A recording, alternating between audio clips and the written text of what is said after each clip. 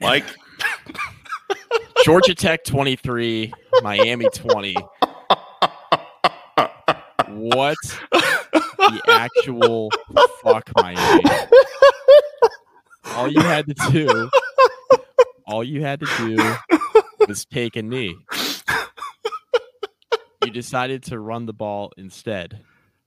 For some god-awful reason, you decided to run the ball. That is an all-timer. And I will hear nothing of the sort to say it's not. Like, how this on is the God's green earth. Go ACC moment of the week. The final minute of the Georgia Tech Miami game. The whole thing. Donald Chaney Jr. fumbles with 30 seconds to go. Maybe even less. I think like maybe 25. Even less. And I mean, they're in field goal territory basically. It's like, so he fumbles. Georgia Tech picks it up. They're on their own end of the field. You've got 25 seconds, no timeouts. First play, I think, was a throw to Malik Rutherford. Correct. Doesn't get out of bounds. They got to hustle up, spike the ball. And first of all, the coverage on that play,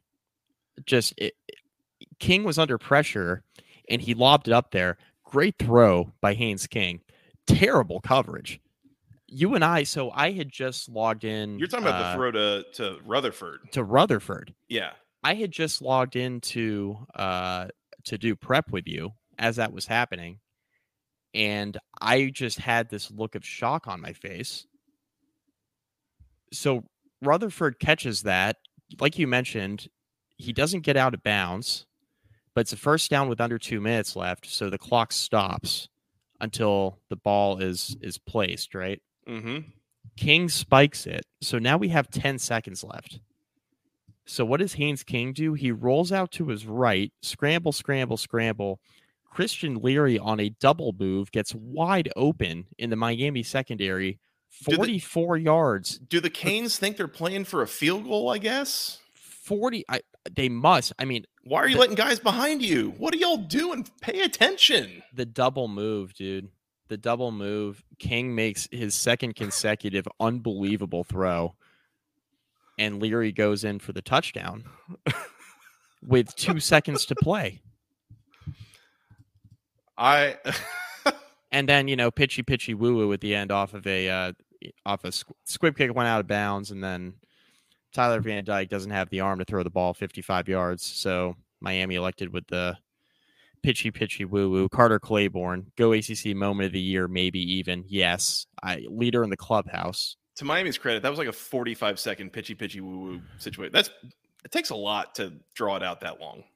Unreal. Has there ever been has there ever been a more obvious Go ACC moment of the week? No, there has not. Man, there were candidates through the day, and there were some candidates. And then at the last minute,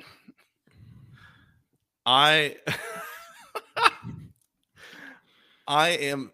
cannot believe what I just saw, Mike. By the way, hi Cam. Hey Cam. Cam is probably getting a reintroduction to whatever he had for lunch and maybe for dinner right now, and maybe whatever he had at the tailgate. And dude, like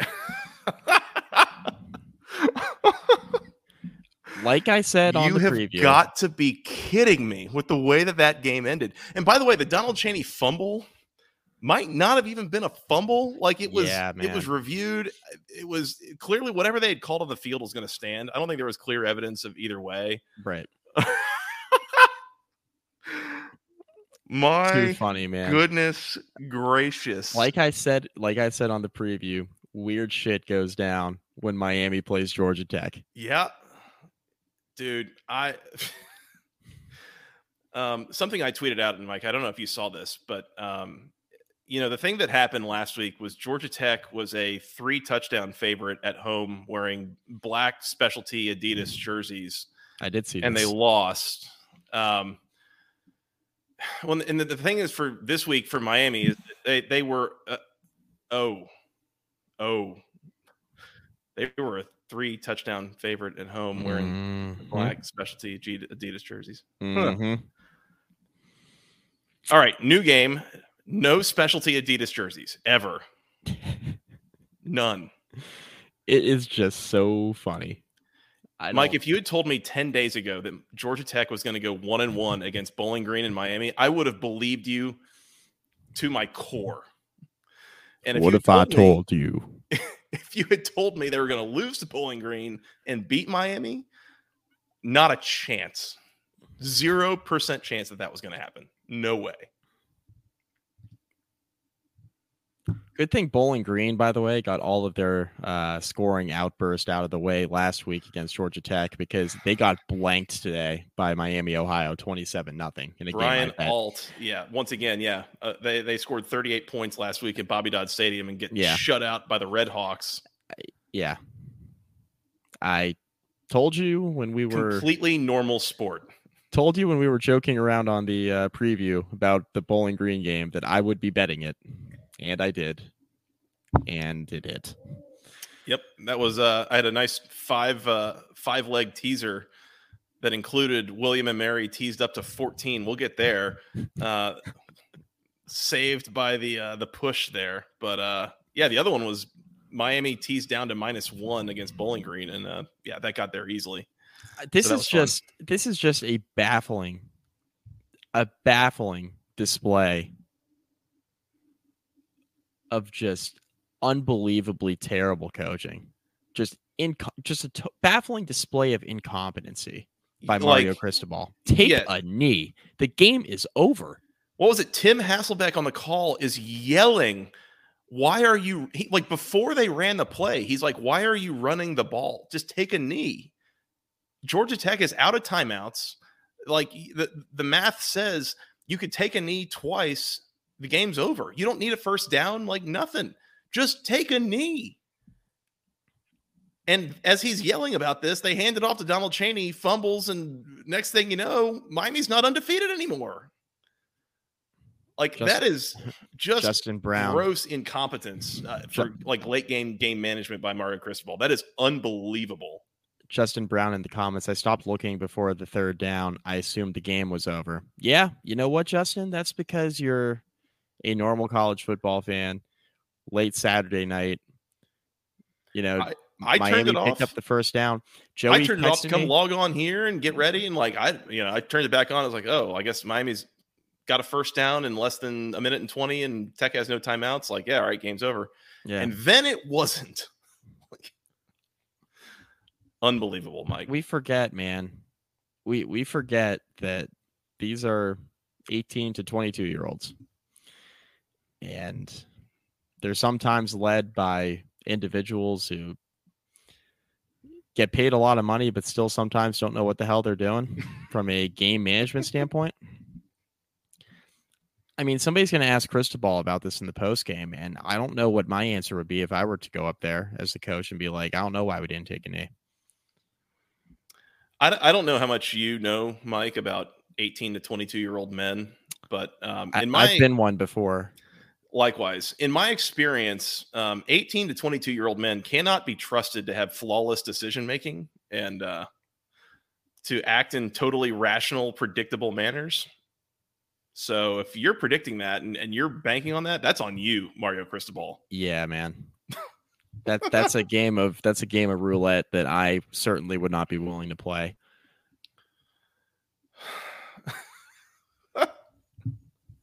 Hey, man. I am in shock. I cannot believe what I just saw. That is Bowl Watch is back on.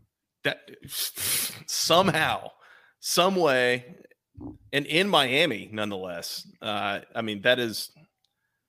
I have watched a lot of college football in the last probably 15 years. That is an all-timer of a way to lose a game like that. I have seen some crazy stuff. I was in attendance at the Miracle on Techwood, the whole thing. I don't know that I can distinctly remember something quite like that is just pure blatant mismanagement coming back to bite a team in the ass that has a game won, put away, buried, it's over. And your own mismanagement is what lost you the game. Unbelievable. Simply hysterical from Miami. And by the way, all that we have talked about here is the final 90 seconds of the game. Yeah. Because if you go back and somebody's going to look at this score tomorrow and they're going to see that Georgia Tech won this game 23-20. They're going to see that Miami outgained them by 200 yards.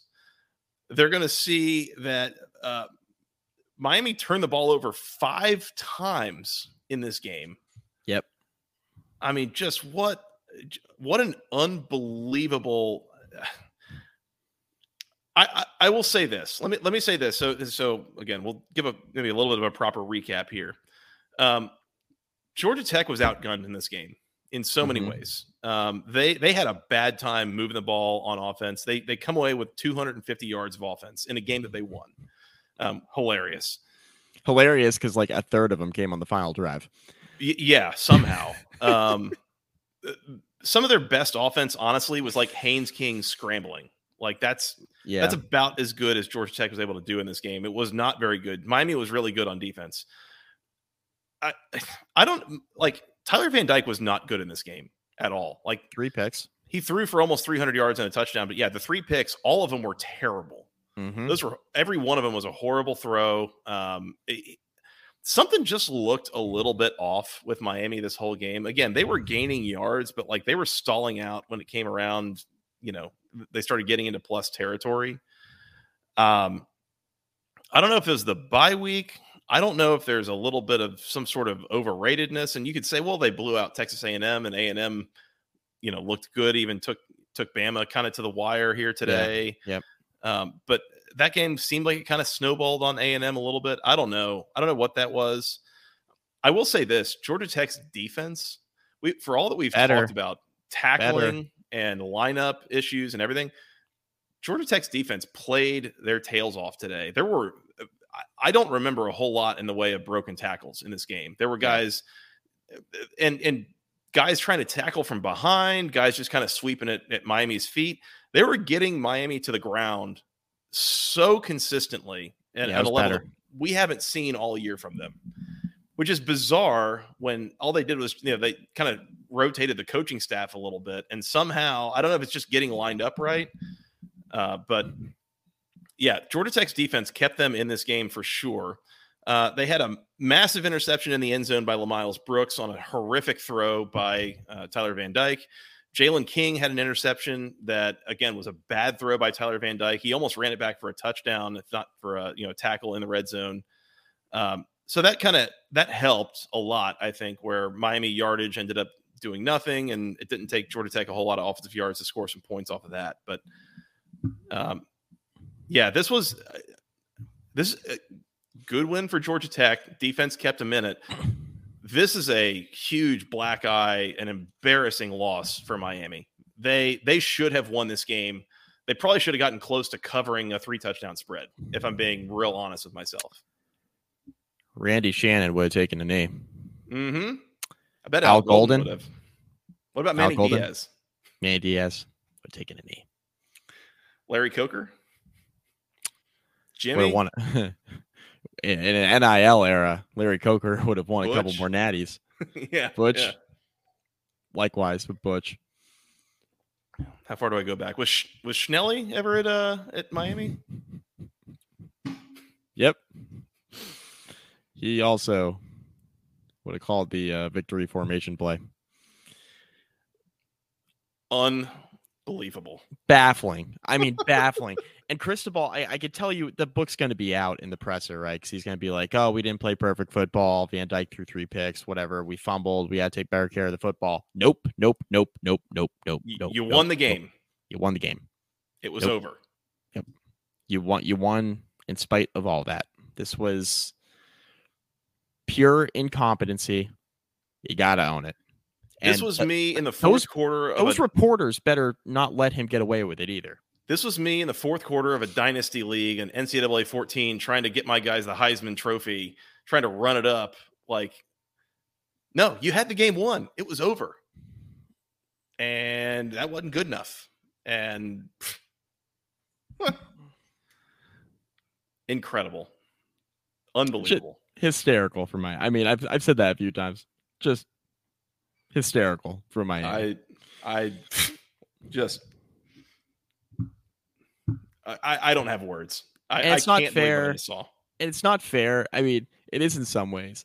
But in a lot of ways, it's like not fair to necessarily just be like Georgia Tech got lucky. Because I thought Georgia Tech played well here. Like offensively, a little bit of a struggle. But like you mentioned, the defense played well tonight. The most well-rounded performance against like a real team this season defensively. I mean, it was solid. Tackled well, forced obviously the turnovers. They made Miami work for it all night. Yeah. So this was certainly not a perfect game for Miami, and Georgia Tech's defense, I think, had a lot to do with that. But just take a knee. I don't. What? Mike, this would never happen in the NFL. If you think that the NFL is good football, no. This is good football. This is fun. A 3-touchdown underdog winning a game because the other team wouldn't take a knee. That's the stuff right there. Hit up the Sickos committee on Twitter. So gross. All right.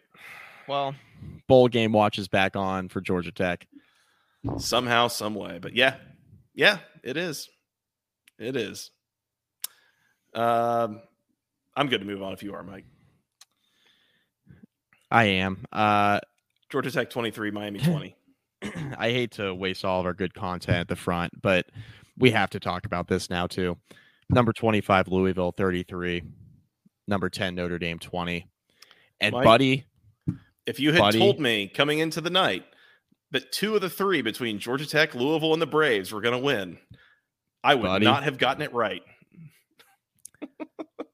Buddy, Louisville beat that ass in the trenches in the second half. Now, okay, Louisville was game in the trenches all night long, but in the second half specifically, beat that ass. And Notre Dame had some injuries up front, right?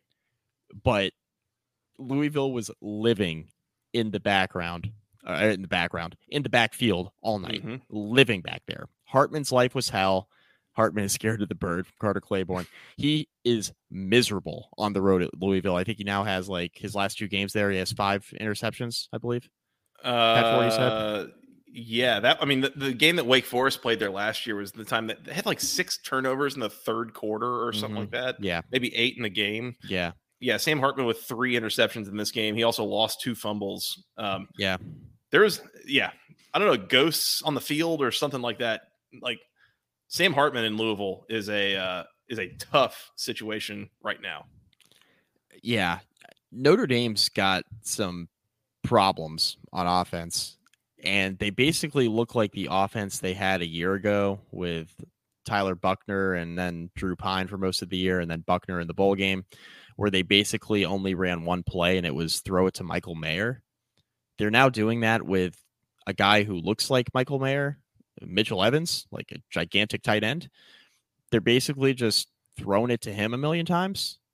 And once teams figure that out and stack the box, Notre Dame is a 0 on offense right now. They have no offensive creativity.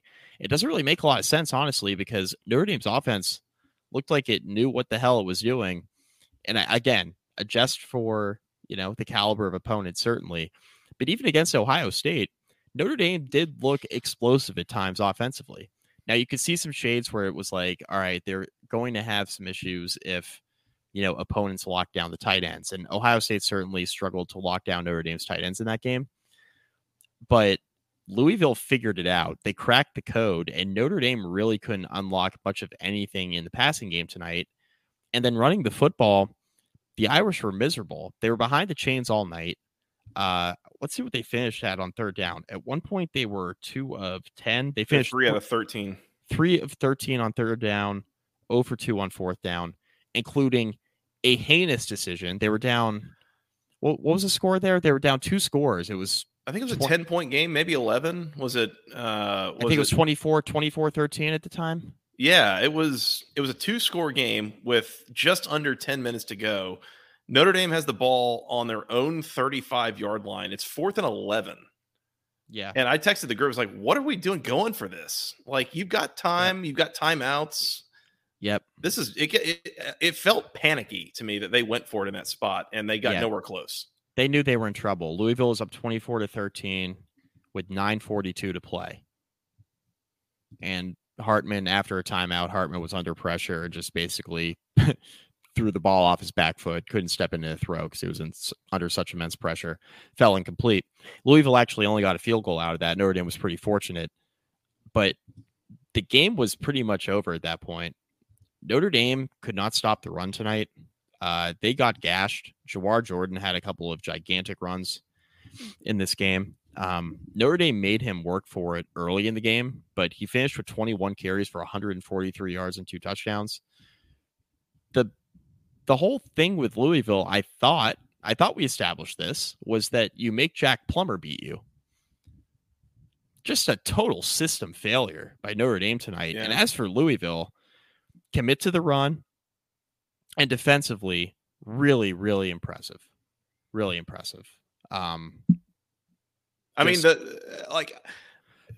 how Jawar Jordan was 16 carries for 32 yards last week against NC State? Yeah, he won the Kobe Award. Mm-hmm. Tonight, 21 for 143 and 2 scores. Get right game. Notre Dame did not have much of an answer here. No. I texted the group at one point, I say the group, you, me, and Scott. I texted y'all, I was like, I'm wondering, something that we didn't really harp on or really hit on in the preview was like, is there a cumulative effect here for Notre Dame? 2 weeks ago, they played a full 60 minutes and just barely lost in the last play to Ohio State. Mm-hmm. Last week, they play a full 60 minutes on the road against Duke and barely win. Super Bowl game. And now you go on the road again. I'm wondering if there's a cumulative exhaustion here because it felt like they were missing something kind of this whole game, really, and especially in the trenches. Like, I don't know. Louisville's offensive line is pretty good, but not, Notre Dame's defensive line probably should have been as good, if not a little bit better. But Louisville's defense, especially, I mean, they played with their hair on fire in this game, and Notre Dame's offense and offensive line, especially, did not have a good answer for it. And I wonder if some of that is, again, 3 weeks in a row. Not to mention, I think we said it's USC next week, right? Yeah, it's USC next week. Chris Vanini from The Athletic, Notre Dame looks like a team tired from being each opponent's biggest game of the year. Mm-hmm. Yep. Basically speaks to exactly what you were saying there. And we did not harp on that enough in the preview. It was a look-ahead spot for Notre Dame. It was also the cumulative effect of, and I'm not making excuses for Notre Dame. They got that ass beat. But just like thinking about it from a Notre Dame standpoint, it's like, man, that full 60-minute game against Ohio State, like you mentioned, the Duke game last week, which was nuts. You had to convert that 4th and 16 or 4th and 13, whatever it was at the end. And then tonight, just being behind the 8 ball in a really, really hostile environment. And then, you look up at the schedule and it's like, man, we got this thing started in week 0. We haven't had a bye week yet. Notre Dame has 2 bye weeks, and they're not until later in the year. It's really late to have your first of 2 bye weeks. Right. So, I mean, Notre Dame's going to have, and I'm going to look at their schedule right now and confirm this, but they have 2 bye weeks here coming up. And the first of which comes after the USC game. So it takes basically until the weekend of October 21st to get your first bye week, and you played in week 0. Notre Dame played 8 games. You would have played 8 games. That's correct. 8 games. So Notre Dame then plays Pitt on the 28th. They travel to Clemson, and then after the Clemson game, they have a bye week, the week of November 11th. So play like 2 games, get a bye week after that. Weird schedule. Yeah. Mm-hmm. Play 2 games, get a bye week, and now they have an extra week there to prep for Wake Forest. Weird schedule. And as we're recording right now, Arizona's up 17-7 on USC right before halftime. So that game might lose a lot of its Notre Dame did its part to make sure that game loses a lot of its luster next weekend, but USC is doing their part as well. So USC not letting them do that alone. Yeah, they're happy to help. So I do want to be clear about one thing. This is a huge win for Louisville, and it's gigantic. I mean, We were making jokes coming in of Louisville's 5-0. Have they beaten a team that's going to go to a bowl game yet? At this point, Mike, I will say this: they have 100% beaten a team that's going to go to a bowl game, and probably a decent one. yeah, I think so. Probably a like decent one. New Year's Six level bowl game. Yeah, that's a good Notre Dame team that they beat. I want to say this too: is that if you see a team like this pull off an upset like this, I think who's the first player that your mind goes to that it's like this win goes to? Just in general, who the biggest piece of this win? Anytime you see a team that pulls off an upset like this, who's the one player on the team that's like they managed this win? It would be the quarterback. That's right, Jack Plummer. Right, 17 to 24 for 145 and a touchdown. That was it. This is not a Jack Plummer win. This is not like he had some heroic performance. I want to be very clear about that. Like, he's still just a guy to me. Maybe Jag plus, like maybe. But this is the equivalent of C plus. Yeah, this is more about Jawar Jordan going for 143 yards on the ground. Louisville's offensive line paving the way. Louisville's defense playing with their hair on fire. Culture win. Jack Plummer didn't win this game. He just didn't lose it. Right. So just being very, very clear about that. But I mean, what a night in Louisville. And I mean, that crowd was hot the whole game. I texted the group right after. I remember so Notre Dame gets the ball to start the game. Sam Hartman throws an interception. Wasn't good. Nope. Louisville gets the ball, goes down, scores a touchdown. It's 7-0 instantly. And I texted the group. I was like, this is a worst case scenario start for Notre Dame right now. Because you're on the road, hostile environment. You have just gotten the crowd. You just shot a lightning bolt through that crowd. And not to mention the whole, Sam Hartman, Louisville Ghosts situation and Jeff Brom, big game coach situation. And I mean, all of it. But just from start to finish, I don't think, did Notre Dame ever lead this game? No, I don't know if 7. They did. Well, wait. It was 7. It was 7-7, and then I think Notre Dame kicked a field goal to make it 10-7 after halftime. Okay, yeah, all right. After halftime, third quarter, and then Louisville immediately kicked a field goal after that, tied it, and never gave. Or I guess they scored, never gave the lead after that. So yeah. Louisville went on to score. Yeah, it was 10-7, and Louisville did basically all the scoring after that. Yep. Hard to win a game when you're -4 in turnovers. Yeah, typically. Typically. So this was one of Louisville's tougher games on the schedule. I think it was. And Lee Nobody asked the question, is Louisville a lock for the ACC championship? And I don't want to say lock because North Carolina, we'll talk about them maybe next. They're looking pretty good. But North Carolina's got a little tougher schedule to navigate than Louisville does here down the stretch. So, you know who Louisville has to play down the stretch?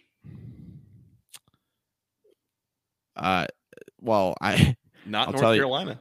I'll tell you. On November 4th, they got to host the upstart Virginia Tech Hokies. All right, so that's one loss. Yeah. In all seriousness, Louisville has Duke in a few weeks, and that's setting up to be a huge, huge, huge game the weekend of the 28th.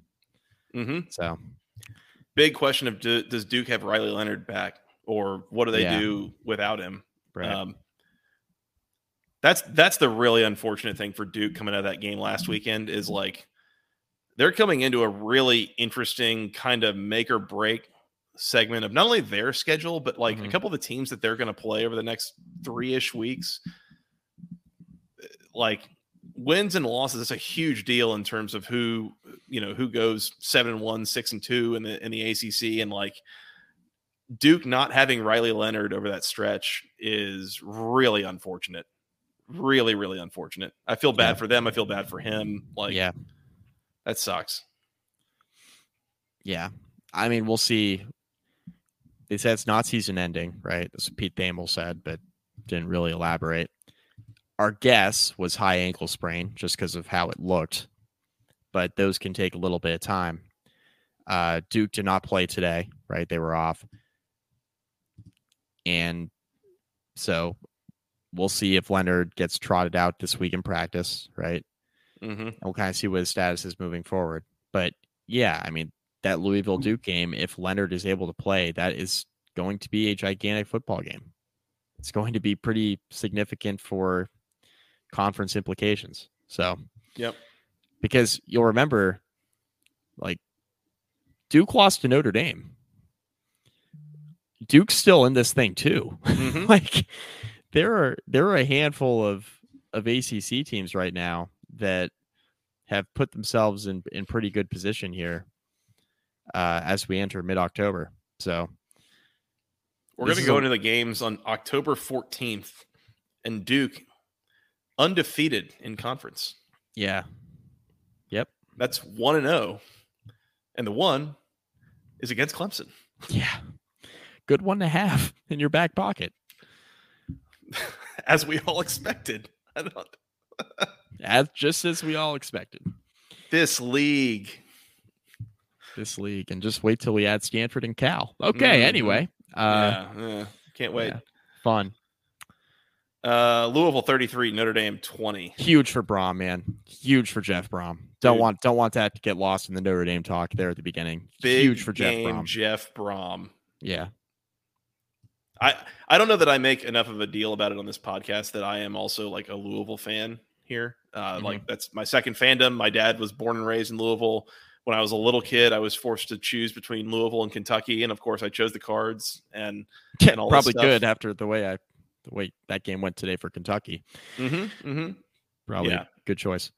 Now there is one team that I will cheer for Kentucky against, and they got blown out by him today. So never mind.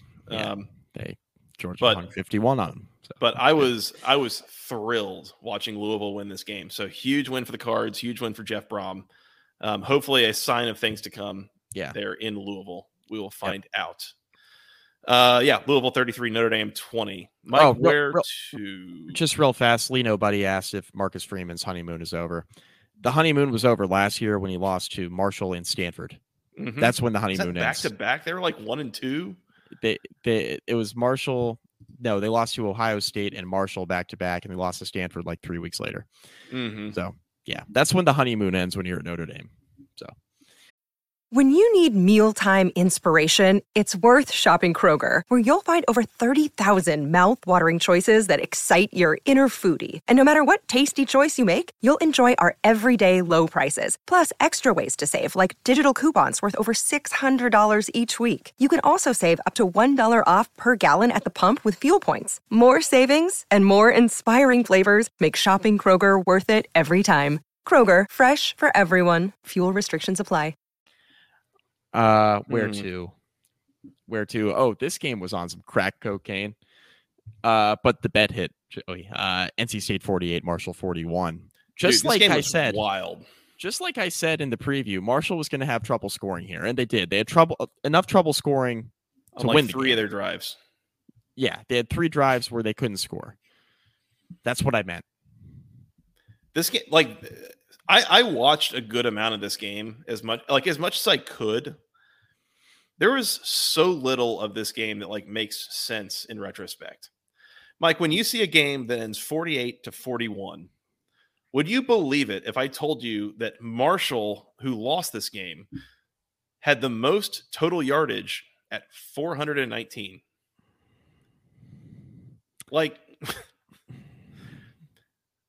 That makes more sense if it's 38-31. Where did all the points come from in this game? And just there were 6 turnovers. Each team turned it over 3 times. And I feel like half the time, Marshall screwed it up and they came back over to the sideline and Charles Huff's just looking at him like a disappointed father.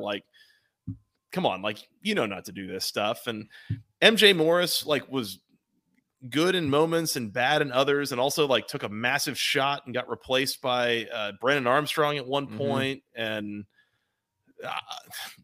man, this is a full-on Stefan from Saturday Night Live. This game had everything. This is a mess. Everything. I think my favorite stat from this game is NC State going 3 of 12 on third down and scoring 48 points. Yeah, hysterical. Sure, why not? right? Why not? I too, I was just getting back into town from the wedding I was at last night in New Jersey. I was just getting back into town for the second half of this game. And boy, oh boy, did I log in, so to speak, just at the right time. Mm-hmm. Electric. Yeah. Electric. It was only really like enhanced by the whole CW broadcast situation, which if you're watching it on mute, you know, maybe you just got like a screenshot here or there. Like it looks like it's an ESPN broadcast, but brother, it is not. The score bug and everything. Yeah, like, there is a lot of bugginess and weirdness that goes on with those broadcasts. It is not my favorite. Carter Claiborne, MJ Morris at least isn't afraid to air it out.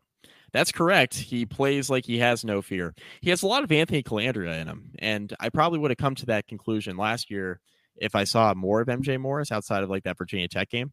I probably would have been like, oh yeah, like Anthony Calandria has a lot of MJ Morris in him. But then MJ Morris just went right back to the bench and they brought Brian Armstrong in. But yeah, buddy, a lot of similarities between Calandria and MJ Morris. A lot of effort. I'm going deep. I was going to say, yeah, MJ Morris is an equal opportunity, air it out kind of guy, as an equal opportunity to the offense and the defense. Mm-hmm. He had a couple of nice deep passes that, you know, picked up yards in chunks. And I mean, 4 touchdowns, 3 interceptions is like, that's an Anthony Calandria-ass line right there. Like making stuff happen for somebody or other every time you throw the ball. It was excellent. I loved it. Yeah. Weird game. Yeah. NC State defended the run pretty well here, but like not as well as I kind of thought they would. Yeah. Marshall, the stats show 38 carries for 104 yards, which is like Kobe Bryant Memorial Award territory. But that includes 6 sacks, 8 tackles for loss for NC State. That, I mean, when you take those out, like Marshall actually ran the ball okay compared to what NC State is used to giving up. So there was that, but NC State's defense continues to kind of be the common thread here that's really holding the thing together. I mean, NC State's 4-2, and for a 4-2 team, I don't know that either of us is particularly high on them right now, Mike. I mean, it's not a particularly great situation in Raleigh at the moment relative to what we're used to the last few years. I mean, Cam Fancher for Marshall, first of all, he has no business throwing the ball 51 times, but he did. And he threw for 315 yards here. And I was not anticipating NC State to have so many issues in their secondary. I mean, the whole second half, I'm just watching guys run wide open. I'm like, what are they doing? It's like watching like if you step on an ant mound and everyone's just going everywhere, like just none of it made sense. The whole game was just wild. I don't know. That's the only way I know how to describe it. And I mean, good on NC State for winning the game and getting it in the record books.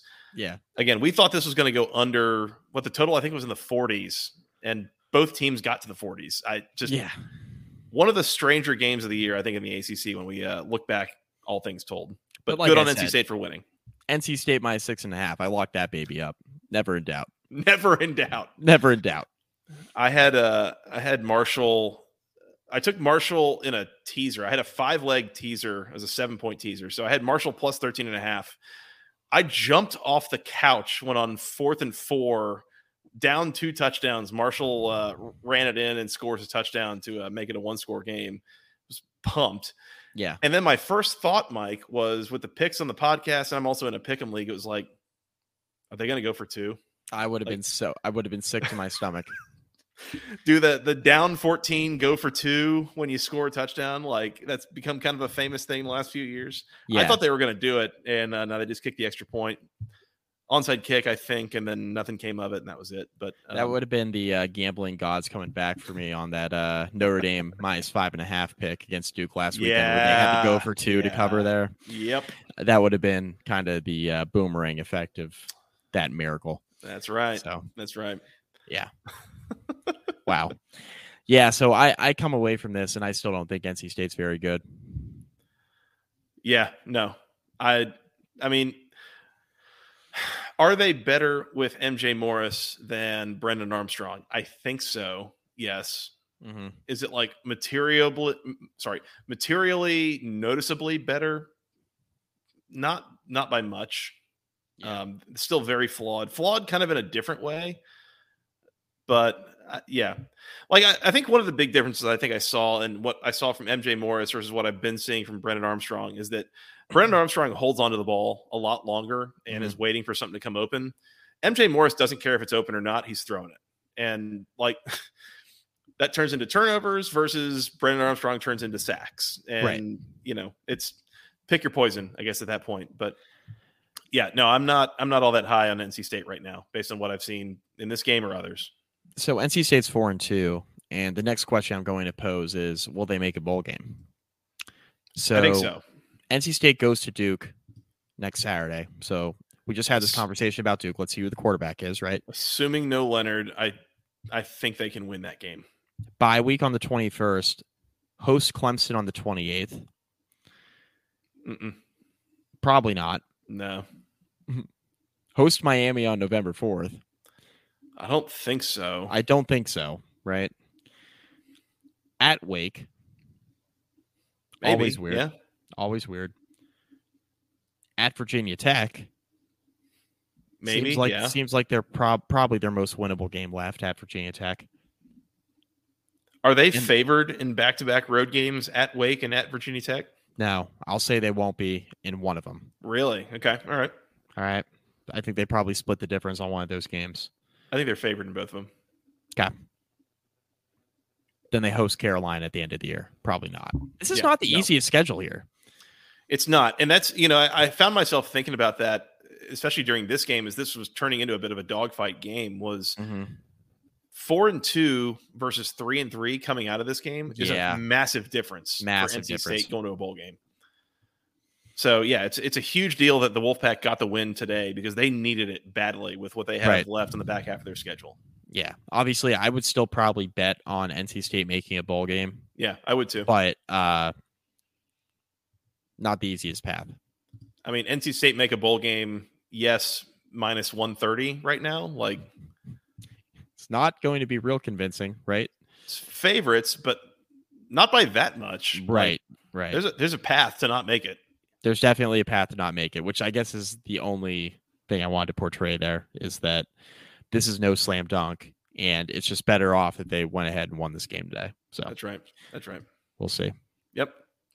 NC State 48, Marshall 41. Mike, these recaps so far brought to you by Section103.com, the internet's premier place for all things wonderful Georgia Tech apparel. They've got t-shirts, sweatshirts, hoodies, things with the official Tech gold, all the official word marks. It's all officially licensed. It's super comfortable. It is high quality. Things for men, women, children, something for the whole family. I'm wearing mine right now. The weather continues to cool off, and I still need the performance wear because I'm a big boy like that, so it happens. But cannot recommend it enough. I'm guessing there was some Section 103 magic at play today as Georgia Tech beats Miami. If you're following them on their social medias, by the way, you would know that Georgia Tech beating number 17 Miami means that all day tomorrow, that's Sunday, 17% off everything at section103.com. So go find it there. I forgot that cashed. That's right. It cashed. It got home. 17% off everything at section103.com tomorrow, Sunday, after a Georgia Tech win over number 17 Miami. So go get it there. Any day after that, use promo code GOACC for 10% off your first order. We really appreciate the partnership of Steven and the gang. Huge win for Georgia Tech. Go get 17% off tomorrow on Sunday. And follow them on social media to know when more deals are coming. And I guess we'll just get the other two ad reads out of the way real quick before I forget. We're also sponsored by Home Field Apparel. Use the promo code GOACC at checkout to receive 15% off your first order. Premium licensed collegiate apparel. Super comfortable. Vintage logos, designs. Joey and I both own some performance wear from them. Some nice clothing. Very comfortable. Highly recommend shopping at Home Field if you haven't. Again, use promo code GOACC at checkout for 15% off your first order. Also sponsored by Vivid Seats. Use the promo code BCPOD20 to receive $20 off. your first order of $200 or more. Tickets are really expensive these days. Vivid Seats has you covered. So if you're going to a game this fall, going to a Georgia Tech game, trying to see if the Jackets can make it to bowl eligibility, trying to see if Miami can find a way to blow the rest of their schedule and not make it to a bowl game after a 4-win start to the year. Check out Vivid Seats. Again, use promo code BCPOD20 for $20 off your first order of $200 or more. Joey's back. And on mute. I'm muted. Sorry. Turns out I'm a lot like Mario Cristobal. I'm not a good planner, and so I needed a little bit of a refresher on the beverage. Yeah. Okay. Well, I mean, that's fair enough. Who am I to judge? I am not drinking. Usually I drink during Saturday Night Fever. I am not drinking tonight because I was at a wedding last night. So let's do some math there. Okay. Drinking up for 2 nights. Plus I have a kid. You know how it goes. Let's go here next. North Carolina, 14th ranked North Carolina, 40. Syracuse 7. Do we have a sound for this? I'm looking for it. This is what happens when Scott's not here. Is that let's see. Anything? Nothing? No, not seeing anything. Okay. I got nothing. Sorry. Fair enough. Carry on. Here's a sound effect. Syracuse got that ass beat. Mm-hmm. Yeah, it was 27-0 at halftime. This thing was never competitive. Nope. I don't really understand it from Syracuse's side. We were talking about this going in, and this line actually swelled. So we were talking about this earlier in the week with the spread. I think we had, can't remember if it was like around 8.5. This actually got it to 9.5. Carolina was almost a 10-point favorite. If this thing got into double digits, I was considering betting Syracuse. I think I may have mentioned that on the podcast, that if it got into double digits, that this would be something that I may be interested in. Wouldn't have blamed you.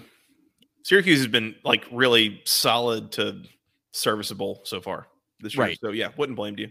Except for today. They were not.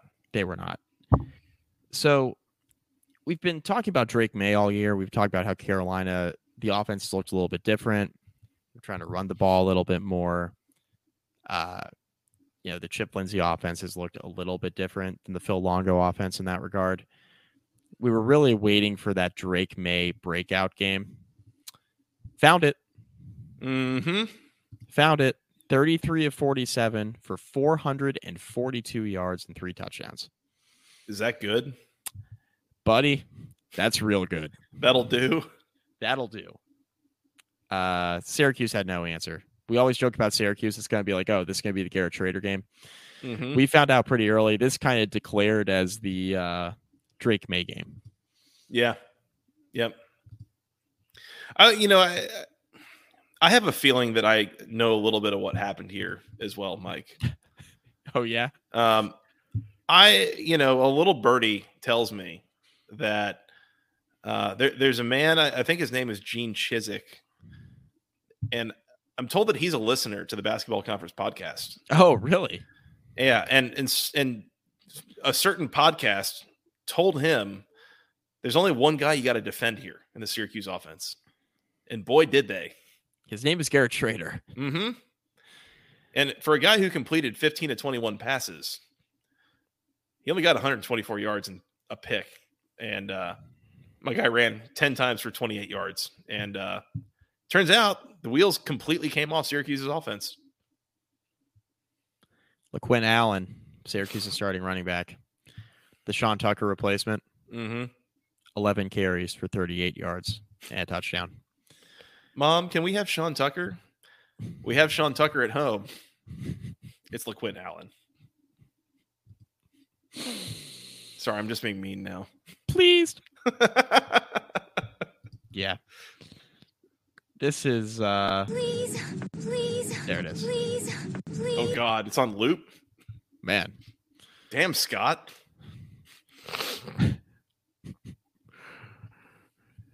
Thought I was somewhere else, not recording a podcast now.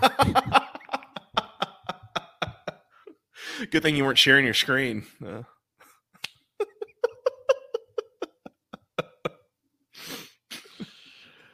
So anyways, man. Close the window. Close the window. Close the window. Thankfully, nobody's at work on a Saturday night. Right? You're going to have to close this window if that's the case. Man. Professional podcasting in its finest form. You've come to the right place. It's 12:27 a.m. Eastern time on October the 8th. Mario Cristobal still hasn't called for a kneel down. Yeah. Basketball conference after dark. No producer parental supervision here. We already got the ad reads out of the way, so they're look, they know what they're in for at this point. We're the parents that need to be supervised. Right. The parents need to be supervised by the guy who's not quite a parent yet, you know.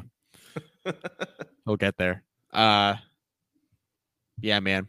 Carolina hangs 40 on Syracuse. Syracuse defense was supposed to be decent, and they were just overwhelmed. Mm-hmm. Totally overwhelmed. And, you know, I would say that Carolina didn't run the ball that great, but that would be a lie. They ran it just fine. They just didn't have to run it a bunch here. Amarian Hampton, 15 for 78. British Brooks, he's their change of pace back, 6 carries for 25 yards. So, again, he was averaged over 4 carry. As a team, Carolina ran for 202 yards because Drake May had 55 yards on his own with a touchdown run. I just want to shout out the Carolina receiving corps. Nate McCollum, 7 for 135. Kobe Pacehour, buddy, he had a ridiculous catch in this game. Ran over the middle. I texted you guys in the chat as soon as it happened. Ran across the middle of the field. Drake May, actually one of the worst balls he threw all night. He threw it about 1.5 yards behind Pacehour, and he reached back like this and tipped it back to himself with the defender on his hip. And the defender, of course, went for the ball once it was tipped in the air because he wanted to try to pick it off, which was the obvious play there.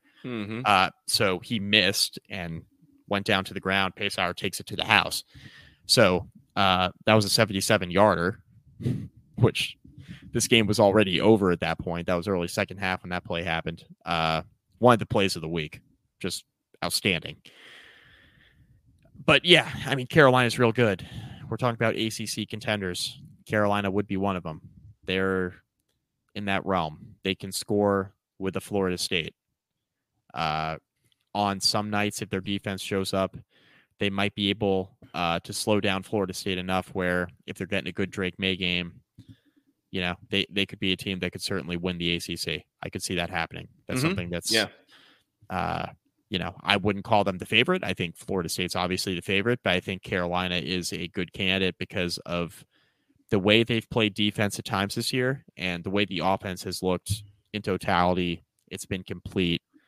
It's been something different every game that's worked, but nothing has been real bad all year offensively. It's just kind of like a pick your poison type thing, it feels like. I mean, I realize that North Carolina's defense, they look good here today, right? Like they really stifled anything that Syracuse was trying to do in this game. But the thing is, like, what we've been saying for years is that North Carolina does not need a top 30 defense to be like a top 15 team in the country, right? Like, they need a top 50 to 60 defense, like top half of the league. And I feel like they've got that at this point. Like, and combine that with the fact that they've actually been able to run the ball, I think, a little bit better than they had in the last couple of years. Yeah. I think North Carolina might be cooking with gas this year. They got something in Chapel Hill. They look good. And it's, again, it's total team wise. Like, do I think this team could keep USC from scoring? No. Right. Do I think they could score with them? Yeah, probably. Maybe. You know, so Arizona scoring with USC tonight. Clearly, USC is trying to score with Arizona. It turns out, but that's probably the more accurate description of what's happening. Yeah. So, but this to me was more impressive for North Carolina than it was disappointing for Syracuse. Although I will say, I saw a tweet. I think it was during the game. I believe it was from Emily Liker, who came on and did the preview with us from Syracuse.com. Liker, I hardly know her. I mean, we do hardly know her, but right. she's been on a couple times now, though. New friend of the podcast. Right. But she came on but she tweeted something out that said basically, we knew that this stretch for Syracuse was going to be the rough stretch for them because they had Clemson last week, North Carolina this week, Florida State next week. But she pointed out that of those 3 games, you figured North Carolina was probably the one that they had the best chance of pulling off an upset. It was like going to be the closest one. And buddy, they got boat raced in this game. Like this was not close. It was never close. North Carolina up 27-0 at halftime again. Like, that I think that's the disappointing thing to me if I'm Syracuse is like, you felt like this is under a 10-point spread on the road. You thought you had a chance, a couple things, the ball bounces your way a couple times, whatever, maybe you win this game. No, not at all. Like just got rolled in this game. Yeah. There was a situation, and we mentioned at the beginning of this show that there were a bunch of Go ACC Moment of the Week candidates this week. There was one of them that happened in this game that I texted the group about. It was, I think, late in the first quarter or something like that. North Carolina got stopped on 3rd down. They're going to punt the ball. Syracuse blocks the punt, but more so the Dikembe Mutombo return to sender situation kind of pops it back up in the air, not like just kind of tips it, pops it up in the air. Syracuse or the North Carolina punter catches it, runs, basically has the first down, and it's called a first down on the field. There's an injury on the field. They go to commercial. There's like a 3-minute break. They come back, and Dino is talking to one of the officials, like, what? Hold on. Like, there's a video board up there. It shows, the guy was holding the ball kind of back, and he didn't get to the first down line with the ball. Right. And finally is forced to call a timeout and throw the challenge flag to get him to review it and say, like, dude, the spot, he didn't get there. He didn't get a first down. Yeah. Which they had ruled he got a first down on the field. Yep. They show on the broadcast, he didn't get the first down. And the announcers are like, yeah, he's not there. Like, it's kind of ridiculous that he has to even throw the challenge flag for this. Right. And they come back. Sure enough. Rolling on the field stands. First down, North Carolina. And nobody can believe what they're watching. But yeah. So go ACC to that, basically. Yeah. But yes, upstaged by Chris Ball. Not taking any. Yeah. No, that. Little did we know. Yeah. Oh, Arizona's not scoring USC, by the way. I know. I keep kind of looking up at it right here. Oh man, look ahead game to Notre Dame, I guess. Yeah, I mean, if this version of USC shows up offensively, that could be interesting again. We'll see. Good. North Carolina 40, Syracuse 7. Let's just get this one out of the way. Number 5, Florida State 39, Virginia Tech 17. So, an interesting first quarter, to say the least. I texted you guys the stats because I wasn't sure. I know, Scott's kind of on like a mini vacation this weekend, and there were other games on that were better than this Florida State Virginia Tech game if you weren't an alum. So, Florida State basically comes out first drive, they score, and then they fake the extra point and get a 2-point conversion. So what happened? Hold on. Why are we 24.5-point favorites on the first drive of the game? You score a touchdown, you're faking a field goal to get the 2-point. Like, what? Yeah, they're trying to send a message pretty quickly. To who? To Virginia Tech, I guess. Sure. All right. Weird, right? Yeah. That was one of 3 first-quarter touchdowns for Florida State. Lawrence Toafili had a 28-yard run. Johnny Wilson caught an 18-yard touchdown. It was 22-0 at the end of the first quarter. So I'm thinking they're going to score 70 today. The route is on. The route is on. And just for good measure, Florida State outgained Virginia Tech in that first quarter, 198-9. Yes, the Hokies had 9 yards in the first quarter. Florida State had damn near 200. And Knowles could have done better than that. Not by much, but they could have done a little bit. Just a little bit better than that. Couple yards better. So then what does Virginia Tech do? Well, Virginia Tech starts methodically just working their way back into the game, right? They kick a field goal right, to make it 22-3. They get the ball back and put together a really nice drive. Bayshell Tootin had a 5-yard touchdown run before halftime. Virginia Tech's defense got a couple stops, something they weren't doing in the first quarter, and it was 22-10 at halftime. And so I texted you guys, and I'm like, Virginia Tech gets the ball first to start the second half, a little bit of offensive momentum. You get a touchdown, you can make things interesting. Mm-hmm. So all Bayshell Tootin did on the opening kickoff for the second half is take it 99 yards for a touchdown, and it was 22-17. And at that point, you're like, game on. Oh, interesting. What's happening here?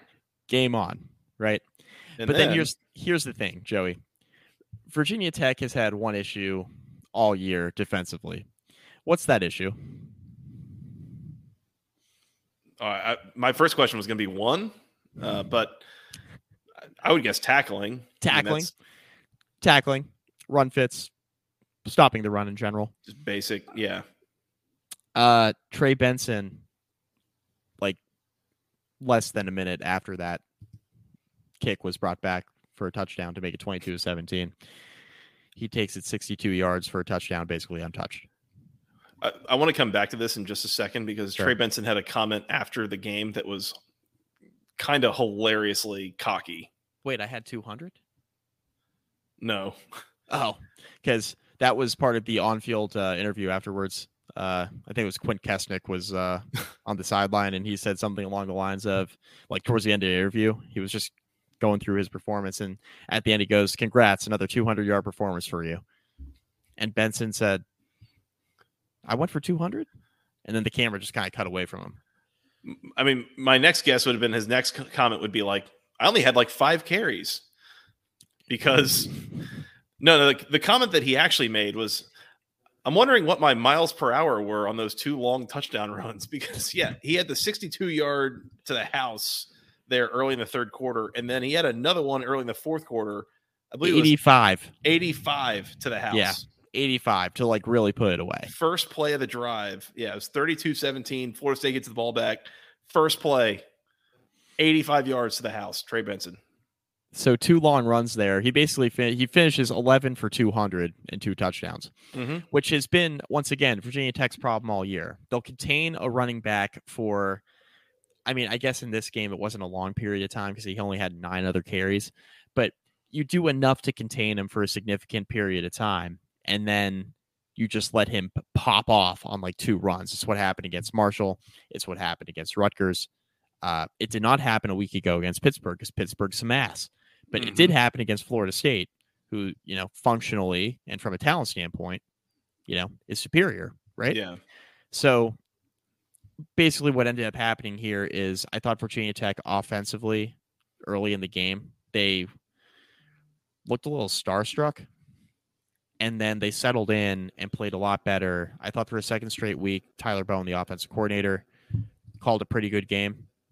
Virginia Tech didn't have a ton of points to show for it, obviously only scoring 10 points on the offensive side. Florida State's defense, team speed, credit to them. Virginia Tech really struggled in third down in this game. There was one point where Virginia Tech was, I think, 0 for 9 on third down, but they were 3 for 3 on fourth down. So that's kind of how they were keeping drives alive. Virginia Tech finishes this game 2 for 13 on third down. That kind of tells a story. Florida State was able to get off the field defensively quite frequently. Hokies still put up over 300 yards of offense. I was okay with this. They covered. I was okay with this performance. Long and short of it. Yeah, they did. I was trying to make myself feel better about picking Florida State minus anything in this game and realizing they didn't cover by, 2.5 points, basically from what we picked on the podcast. And I told myself, well, yeah, they didn't cover by 2.5 points in a game where Virginia Tech ran a kickoff back for a touchdown. So that tells me something, I guess. But yeah, no, I mean, hey, credit to the Hokies. In a game where you went down 22-0 in the middle of the second quarter, that's a team that like this, that's, I mean, they're not going to make a bowl game. There's been all sorts of disappointment through the years. That's full on pack it up, we're done, go home territory. And they didn't do that. Right? It was 22-0. And then the Hokies in 2 drives, they score 10 points, come back from halftime, run a kickoff back, and it's 22-17. And all of a sudden it's like, oh, hello, what's going on here? Yeah. So credit to them for sure. I want your opinion on this, Mike. Do you get the sense in a lot of these games this year that Florida State like kind of checks in, checks out, checks in, checks out? Like, they look fantastic to start, and then they're like in cruise control, but it's like way too early to be in cruise control. And then the game kind of gets closer, and then they start scoring again, and they like check out again. I don't know that that's going to end up being anything for Florida State. Like, I think they'll be fine, especially again, looking at what they have against the ACC down the stretch, like who's really going to beat them. They're going to drop one. They're going to drop one of these. Yeah. I mean, it's on the table. It's on, like, when they are really humming, like they are really tough to beat. Yep. But I mean, for a team that scored 22 points in their first 3 drives here and then goes, 4 and out, 3 and out, and I don't know. It seems like Florida State is struggling to stay focused and stay engaged and play with an edge for a full 4 quarters against teams that they have like totally outmanned. Mm-hmm. So I don't know if it'll jump up and bite them or not, but it definitely could. Like, that's on the table. All I'm saying is there are 2 opponents here in the next couple weeks in Syracuse and Duke that like to play a certain brand of football physically up front. And I'm just curious if Florida State checks in and checks out, if those games get a little bit more interesting than we might think on the surface, Yeah. And again, the caveat with Duke, like we've mentioned a few times tonight with other schedules, is Riley Leonard going to play? But I'm willing to bet if he's even 65, 70%, he's going to try to suit up and play that game. Yeah. So there was so much with Duke over the next like 3 to 4 weeks of, we don't know the specifics of that injury. Of like, is he able to go? Is he just not able to move, but he can throw it? Like, there is so much that hinges on what he is and isn't able to do over the next few weeks of, is Duke threatening or not? And that's going to be interesting to watch. Yeah. Just by virtue of just like nationally, just having the understanding right now as we're in, I guess, technically our first full weekend of football in October. I'm trying to figure out who's good and who's not nationally. And there aren't a ton of teams who are better than Florida State when they have it all together. I still believe that. But I also have been pretty firm based on what I've seen so far that I don't think that Florida State is going to be as focused as they need to be across like 12, 13 games to get into a playoff and have me feel real good about them in that scenario. Like, Florida State goes and plays, like, again, Michigan hadn't really been tested yet. Michigan played Minnesota tonight, kicked the piss out of them. This was like their first real game, but Michigan's looked good. Georgia looked like War Machine Georgia again today against Kentucky. For the first time this year, for what that's worth. For the first time this year, Georgia was kind of in some deep shit with Auburn last Saturday and kind of pulled themselves out of it. And then everybody's talking up Kentucky all week, and Georgia just destroyed them. I don't think Florida State beats either one of those 2 teams, but outside of that, like, I don't know who's really good and could like really give Florida State a bunch of issues if they're fully humming. So the very top end of college football has come back down to earth this year. The top 2 or 3 teams in the country that were borderline untouchable the last few years, they're not untouchable this year. Right. And that's part of the reason I think that Florida State could be a top 4 or 5 team.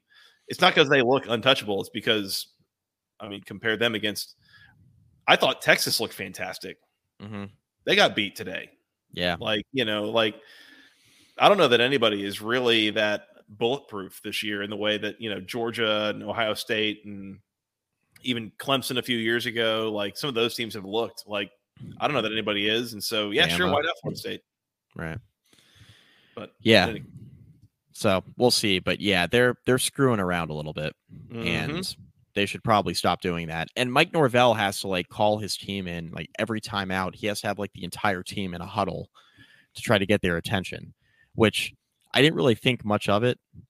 And now the more I watch Florida State, I'm like, he's got to like get that team refocused several times during the game. And if I'm a coach on that staff, that would concern me a little bit.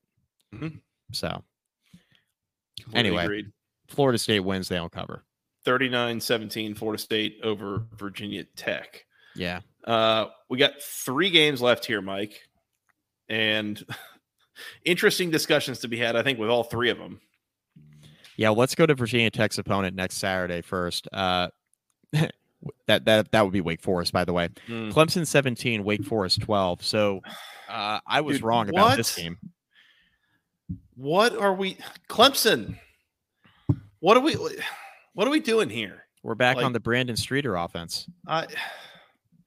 Just when I thought that Clemson was turning into slowly turning into a buzzsaw before our eyes, they run out here and they put up 17 points in 4 quarters against Wake Forest.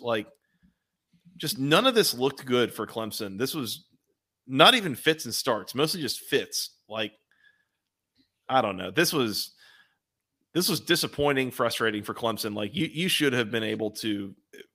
I mean, Wake Forest could not move the ball in this game, almost at all. And I don't know how Clemson had such a hard time getting any momentum going on offense at all. Yeah, I mean, the Wake Forest piece of this went pretty much exactly how I anticipated on the offensive side. They had a lot of trouble moving the ball, like you mentioned. Mitch Griffiths had only 137 yards passing on 15 completions. Wake only averaged 2.6 yards per carry in this game.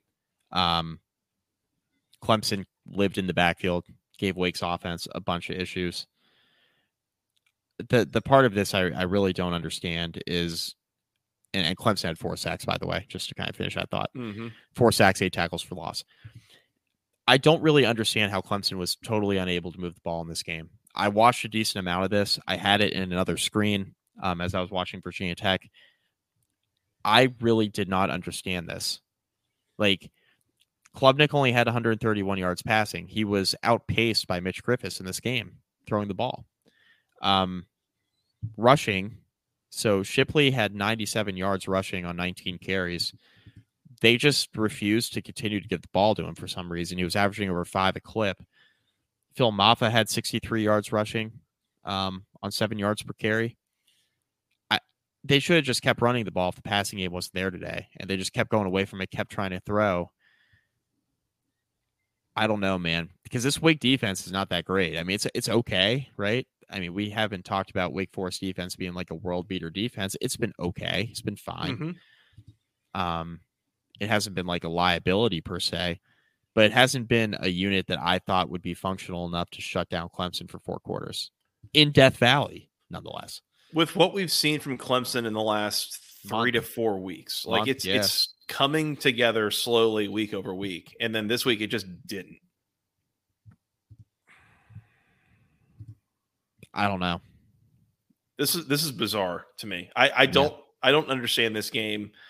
And I mean, last year Wake almost beat Clemson, but that was in Winston-Salem, right? And sometimes it's not that Winston-Salem is a super intense, intimidating environment, right? It's not that, but sometimes there's a little bit of a voodoo there, I think. And Clemson, especially going into Winston-Salem, seems to have some struggles.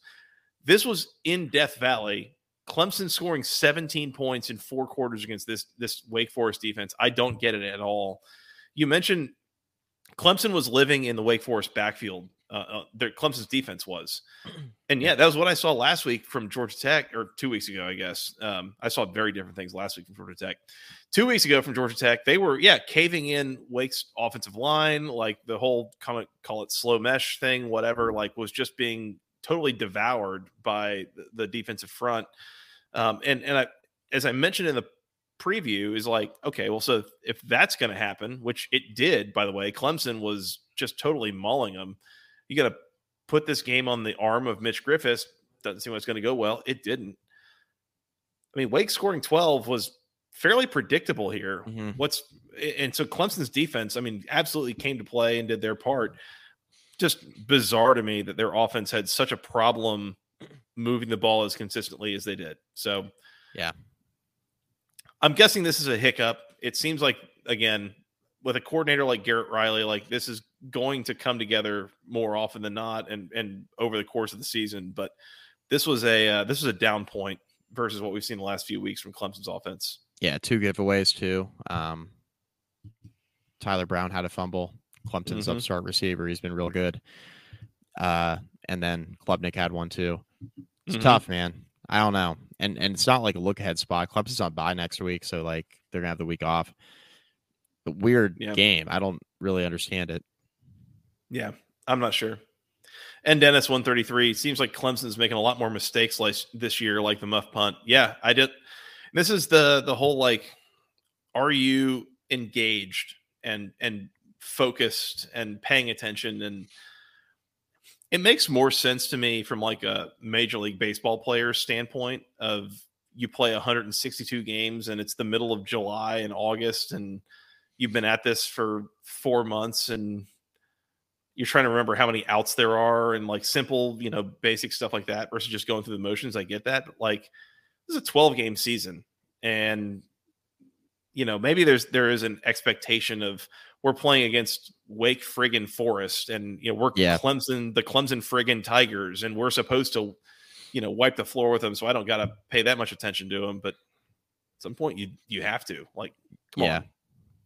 Lee, nobody. Clemson loses 2 more games. I don't think so.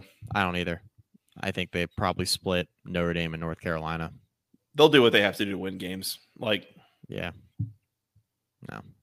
8-4 Clemson. I think that's worst case scenario. They get Notre Dame. They get Notre Dame in Death Valley, and if there is a defense on North Carolina's schedule that could slow them down, it's Clemson. And by the way, that game is also in Death Valley. And am I concerned about Clemson going on the road to South Carolina? No. Have you seen South Carolina's offensive line? No. No. Not going to be an issue this year. You thought they couldn't block North Carolina? Brother. Buddy. It's going to be a field day for Clemson's front in that game. Yeah. And Clemson does go to Miami after the bye week, right? But it's a very well-coached Miami team. So yeah. You got to be careful with that, Clemson.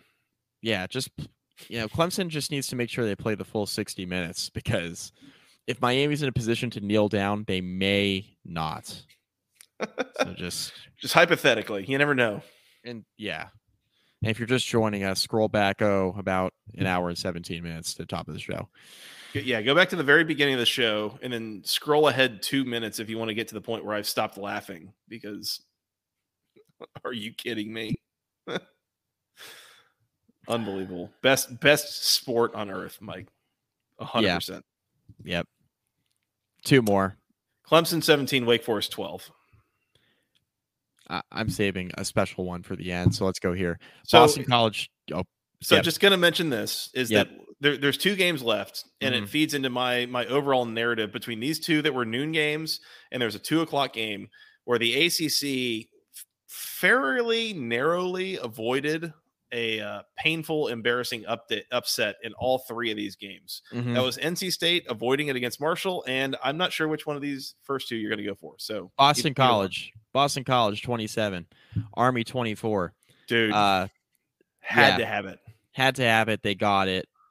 Thomas Castellanos with a touchdown run with not much time left. Like 25 seconds, something like that. I'm getting the exact. I mean, I watched it live, but I had the Tom Brady incarnate. Yeah, 4 of 9 for 73 yards and a pick. 25. Tom Brady incarnate. 20. It was with 25 seconds to play. He ran in for his 4th touchdown run of the day because, like you mentioned, the whole passing game thing, the Tom Brady incarnate, more like former Boston College quarterback Dennis Grosel. A man named Dennis. A man named Dennis. Yes. Yeah. So. Castellano 73 yards passing on 9 attempts and an interception. He had 31 carries for 142 yards and 4 touchdowns. Building the whole ship out of Thomas Castellanos. Yeah, Pat Garwo. It barely worked. Pat Garwo 14 for 111. BC ran for 299 yards and 4 touchdowns in this game on about 5 yards per carry. That's pretty good. They were more physical than Army up front. That's kind of what happened here. I will say this, and if you weren't watching this game, it would have been lost on you that this game was played in various stages of a rainstorm. This was an ugly day in West Point, so it's not like it was really set up for some sort of air raid situation here. Right. So I think that's, at least from a Boston College standpoint, I think that's why they ran 70 plays on offense and 61 of them were on the ground. Like, they just didn't even bother trying to throw the ball. I think it was because of the weather. Yeah. There's a non-zero chance it was because the whole just passing game situation with Thomas Castellanos and these receivers is it's not a good situation. It could be some of that too. It's possible. Yeah. Army was a 3-point favorite when we previewed this game earlier this week. Army had this thing covered through 59 and a half minutes. I'll be damned.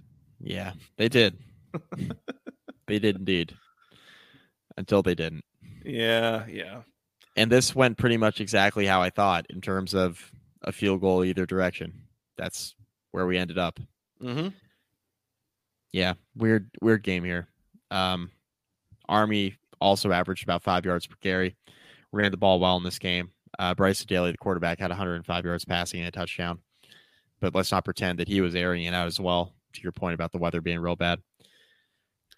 Weird game. Sneaky, huge win for Boston College. Buddy, that's 2 in a row for Hafley that he needed really, really bad.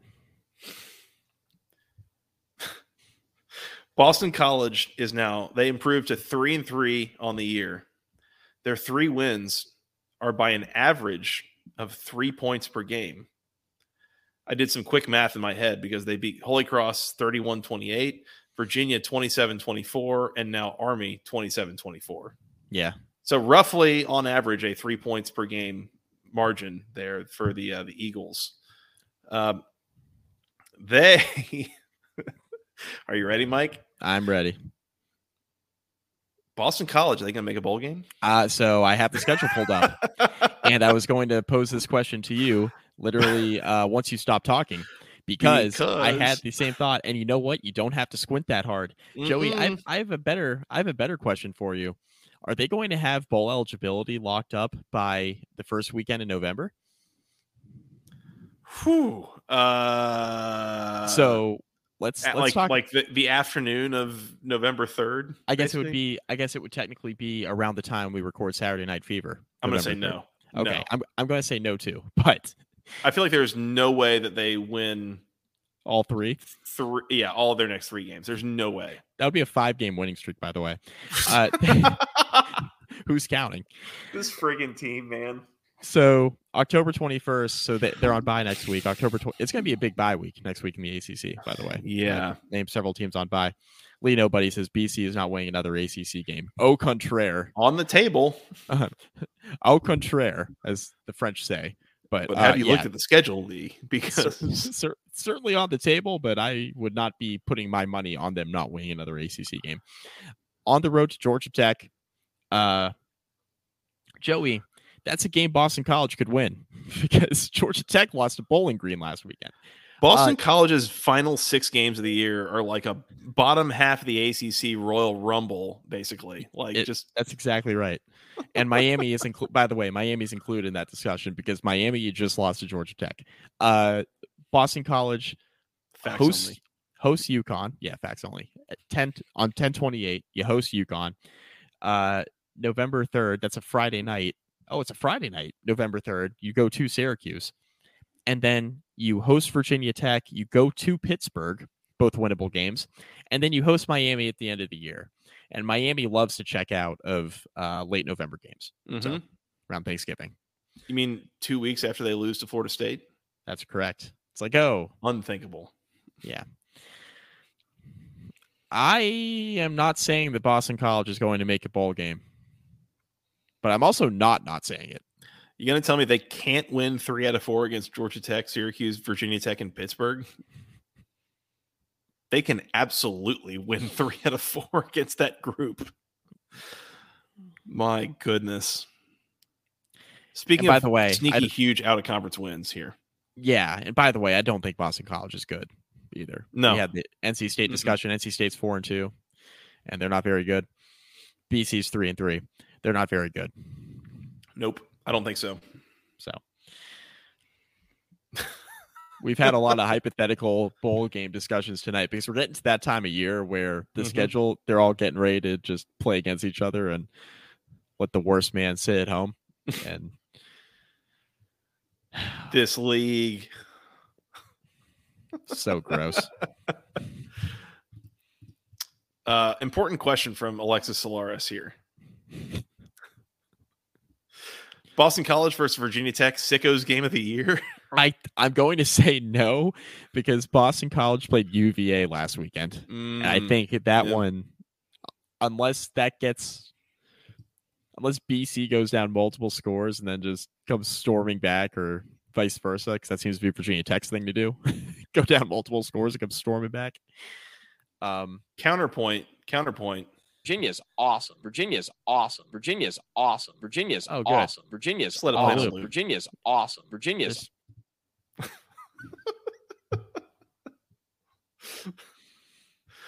don't know what Scott has going on with the soundboard that everything's on a loop, but he'll explain it to us. I'm sure there's a good reason for it. BC versus him. Yeah, for sure. We'd be still doing this on Zencaster. BC versus VT and Pitt about to be ultimate sicko games. That's from Evan Sandage. Yes, that's correct. Oh, that would be correct. And not only that, but those come in back-to-back weeks for Boston College. So. That's the Commonwealth Cup.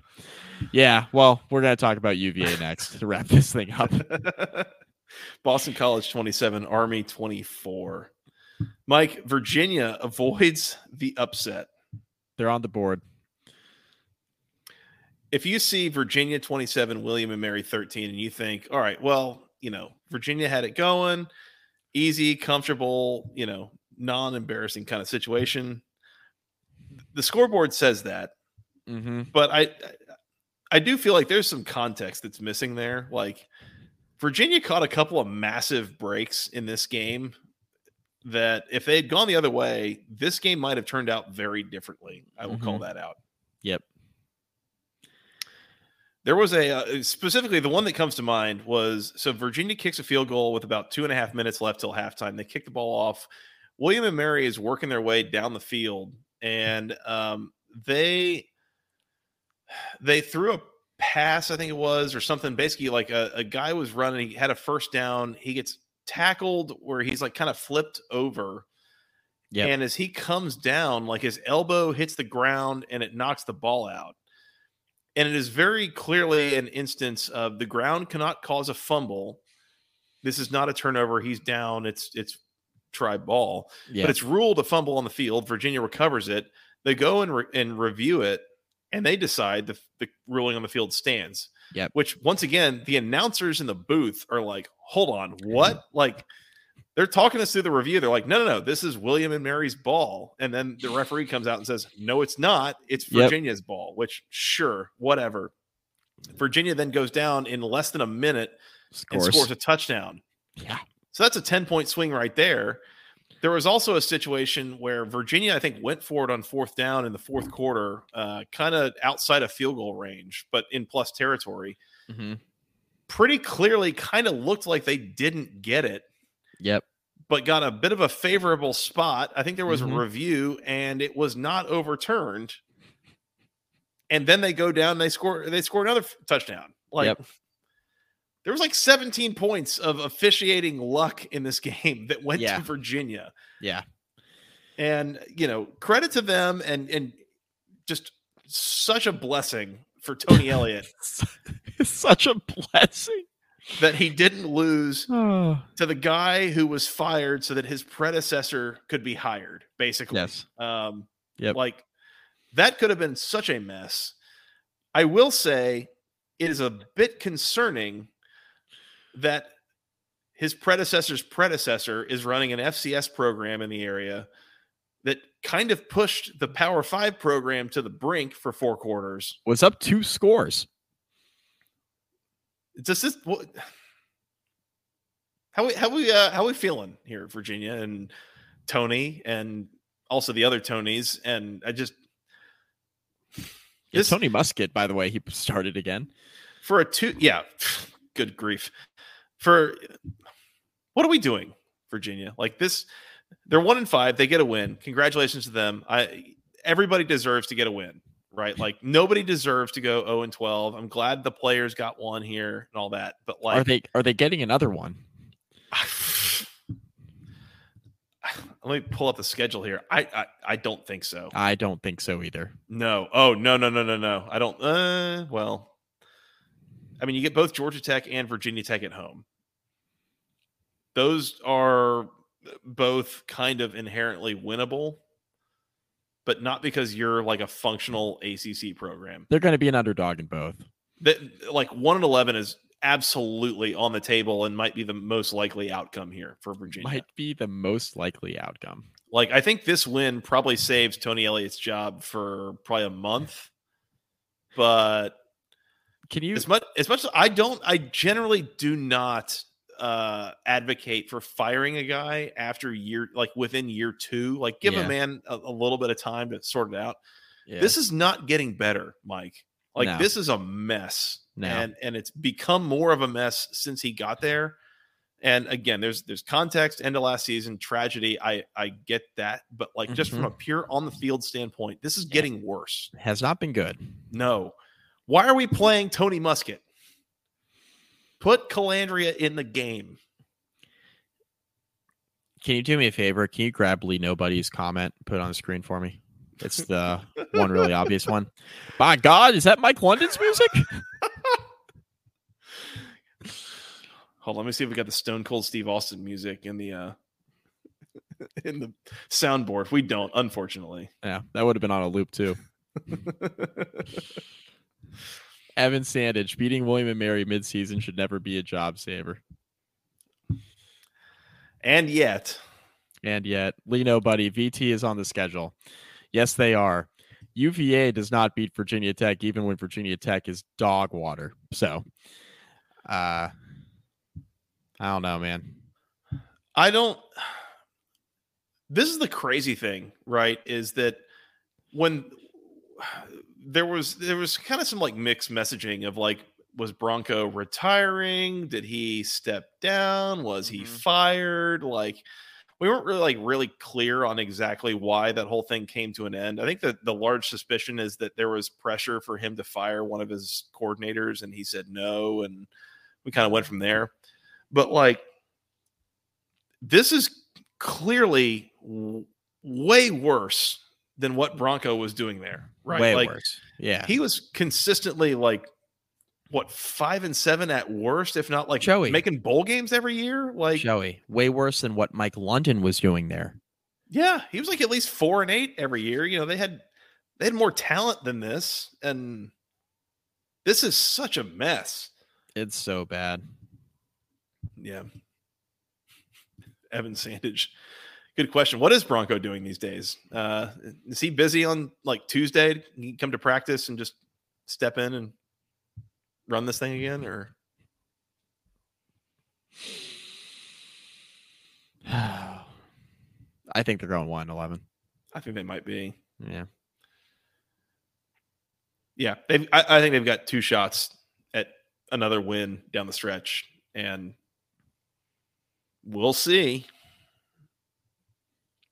If they lost to William & Mary and they went 0-12, I mean, he's absolutely getting fired. We might have to have Tony Siracusa back on here soon. Mm-hmm. Just a big old "I told you so." He did. And then we can ask him about Dino, and it'd be like, "Well, never mind." Like, yeah, right. Dino's not fired. No. That's it. Those are the games. We did it. I think those are our games. Yeah, and we got them all 8 of them. So the Queen Elizabeth II Memorial You Died Award goes to Syracuse. Yeah.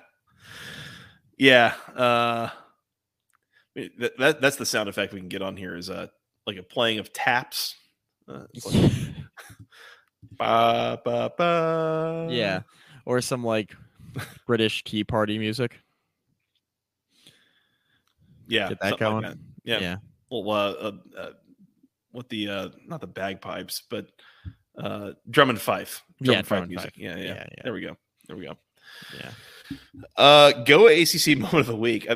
There's arguably Go ACC moment of the year is Mario Cristobal handing it off and not taking a knee. Yeah. And then Georgia Tech wins 23-20.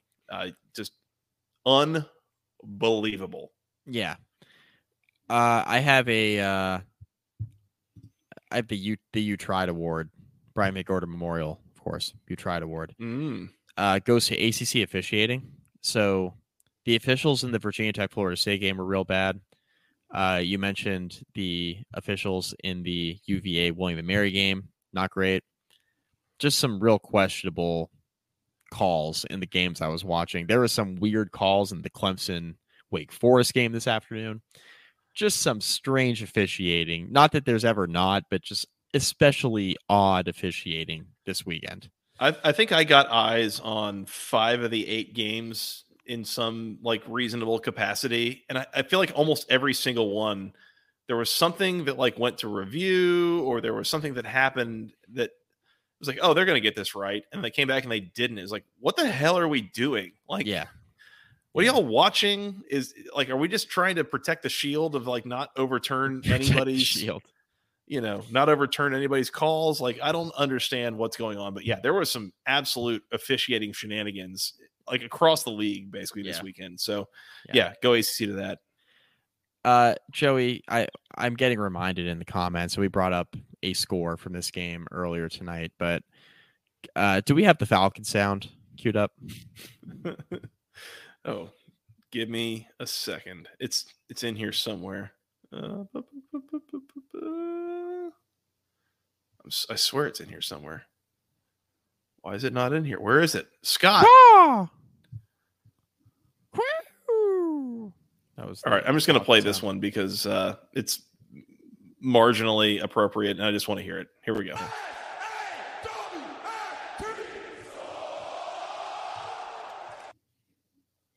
Miami, Ohio, 27, Bowling Green, nothing. Yeah. There was like a mild excuse I could make there a couple years ago when Georgia Tech lost to Northern Illinois, and then Northern Illinois went and won the MAC, even though they were like 9-4 with like a negative point differential. Yeah, a really down MAC year. No excuses here. This Bowling Green team sucks. They're terrible. They're bad. Really bad. There is no excuse for losing to that team at all whatsoever. Full stop. Amen. Like, where's the Falcon sound? This is on Scott. It's 1:15 a.m. on the Lord's Day. Amen to that. I agree. I agree. Bowling Green some ass. You brought up Northern Illinois. I bet the under on the Northern Illinois Akron game today, and then Northern Illinois hit the over by themselves. So, ooh, that's not great. Yeah, not good. Oh, Scott Leffler keeping Georgia Tech from claiming a quality loss. That's from Evan Sandage. Yes, that is correct. Damn it, Evan. Yeah, very good. Yeah, professional podcasting from Alexis Solaris. That's right as well. So, do you have a player of the week? Player of the week, Jawar Jordan's up there. Mm-hmm. Yeah, he's probably the big one. Okay. I'm going to go Drake May. It's probably my pick. Yeah, Drake May was really good. I will call out, his team lost, but dude, Xavier Restrepo from Miami, I think he caught roughly like 115 passes in this game tonight. Literally, Tyler Van Dyke completed 24 passes. 12 of them were to Xavier Restrepo. Speaking of you got to cover one guy. Just cover that guy, and nobody knows what to do. And Tech didn't do that. And credit to him, he was everywhere. Those are the big names that came to my mind. Yeah, Trey Benson. Trey Benson, yes, 2 carries for 160 yards or something like that, and 2 scores. That's pretty good too. Yeah, stock down once again on the Virginia Tech linebacking core. Could be better. Happens to be a position group coached by none other than defensive coordinator Chris Marv. So just keep an eye on that. Put his name on that. Yep. Yeah. Team of the week. I have one.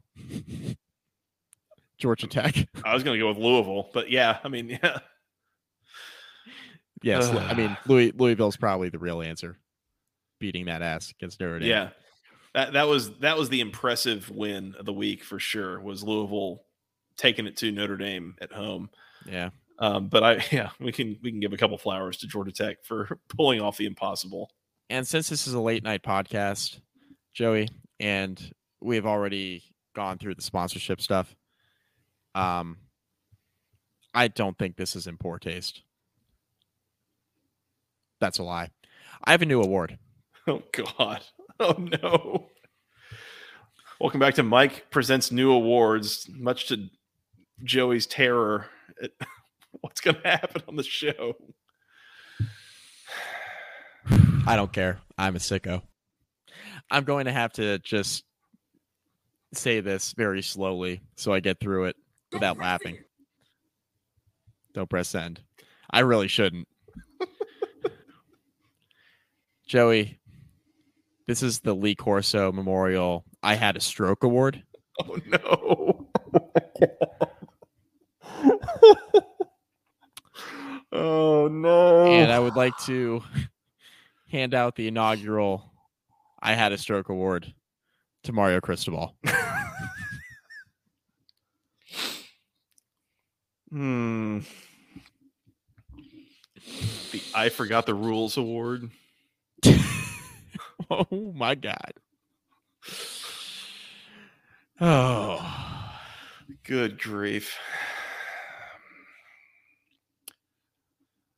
Well, just in time, Scott texted us to let us know he's watching Hammered. So everyone's just living our best lives right now, is I think what we're saying. The thing is, I'm pretty sure my award that I just gave out is on tape delay. And yep, Evan Sandage is chiming in on the comments because, yep.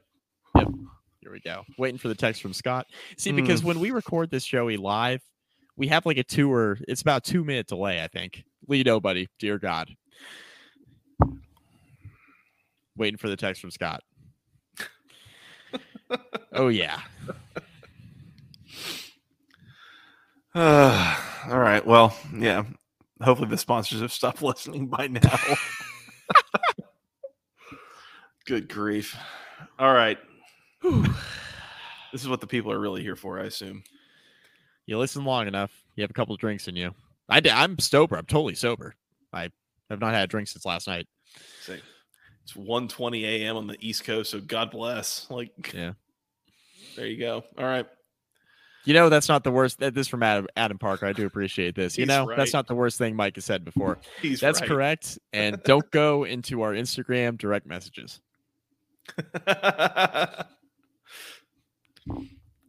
Yep. Man, comments are rolling right now. Greatest sport in the universe. Everyone's right. Everyone is spot on. No doubt. Spot on. Mike, that's all I've got on week 6. I feel like we should quit while we're ahead. I think we should have quit 5 minutes ago if we wanted to quit while we were ahead. 10 minutes even, Yeah, right. Yeah. All right, let's get out of here. We're going to come back and preview week 7. This has been a lot of fun. Really appreciate the folks in the comments. This once again, good a crowd lot of fun. Tonight. Good crowd tonight. Good crowd. A lot of fun and a lot of interaction. So really appreciate y'all showing up. We're going to keep doing this as much as we can on Saturday nights. So keep tuning in here. Hit the subscribe button at youtube.com/@the-ACC Football Podcast. We love interacting with the people, and there's been a lot of extra, again, just great comments that help add to the show. So thank you to the folks who showed up. Again, we're going to come back and preview Week 7. In the meantime, you can find us on Twitter. I'm at FGRSJoey. He's at Mike McDaniel SI. Together, we're at BC Podcast ACC. We're on iTunes, Spotify, all the good places you go find your podcasts. Once again, youtube.com/@the-ACC Football Podcast. You can send us an email with your questions, your comments, concerns to the longest email address known to man, basketballconferencepodcast@gmail.com. Nailed it. Thank you. Where are we on these social medias, Mike? Facebook.com/basketballconference-rate-review. Find most of our podcasts there. Instagram at BC Podcast ACC. youtube.com/@the-ACC Football Podcast. Hit the subscribe button, please. Please do. Hit the subscribe button. Definitely do that. Shout out to our sponsors, as long as we still have them. Section 103, Home Field, and Vivid Seats. I know we'll at least have Section 103 still on board after tonight, because they've heard worse from me. 17% off everything in the store tomorrow from section103.com in honor of Georgia Tech beating number 17 Miami in the most unthinkable, impossible fashion on earth. Yeah. Mike, that's all I got. You want to come back and preview Week 7? Only 5 games in Week 7. So small what could slate, possibly go wrong? But it's a small slate, but that doesn't mean anything. Arizona might be getting it done against USC. We'll see. I don't know. That's a horse collar. It's a look ahead for them and for Notre Dame, it turns out. Yep. Man, I'm going to have to stay up and watch this, aren't I? This is the problem. My kid's going to wake up in like an hour. It's like basically dawn. This is the problem with the Saturday night shows, is like we get hooked into watching these Pac-12 games that go until 2 a.m. Yeah. Yep. All right. Mike, we'll talk soon. Preview Week 7. How's that? Yep. Sounds good. All right. Until then, for Mr. Mike McDaniel, I am Joey Weaver. Thank you guys so much for listening. Thanks to the folks for tuning in on the stream as well. We will talk to you again very, very soon. And until then, go ACC.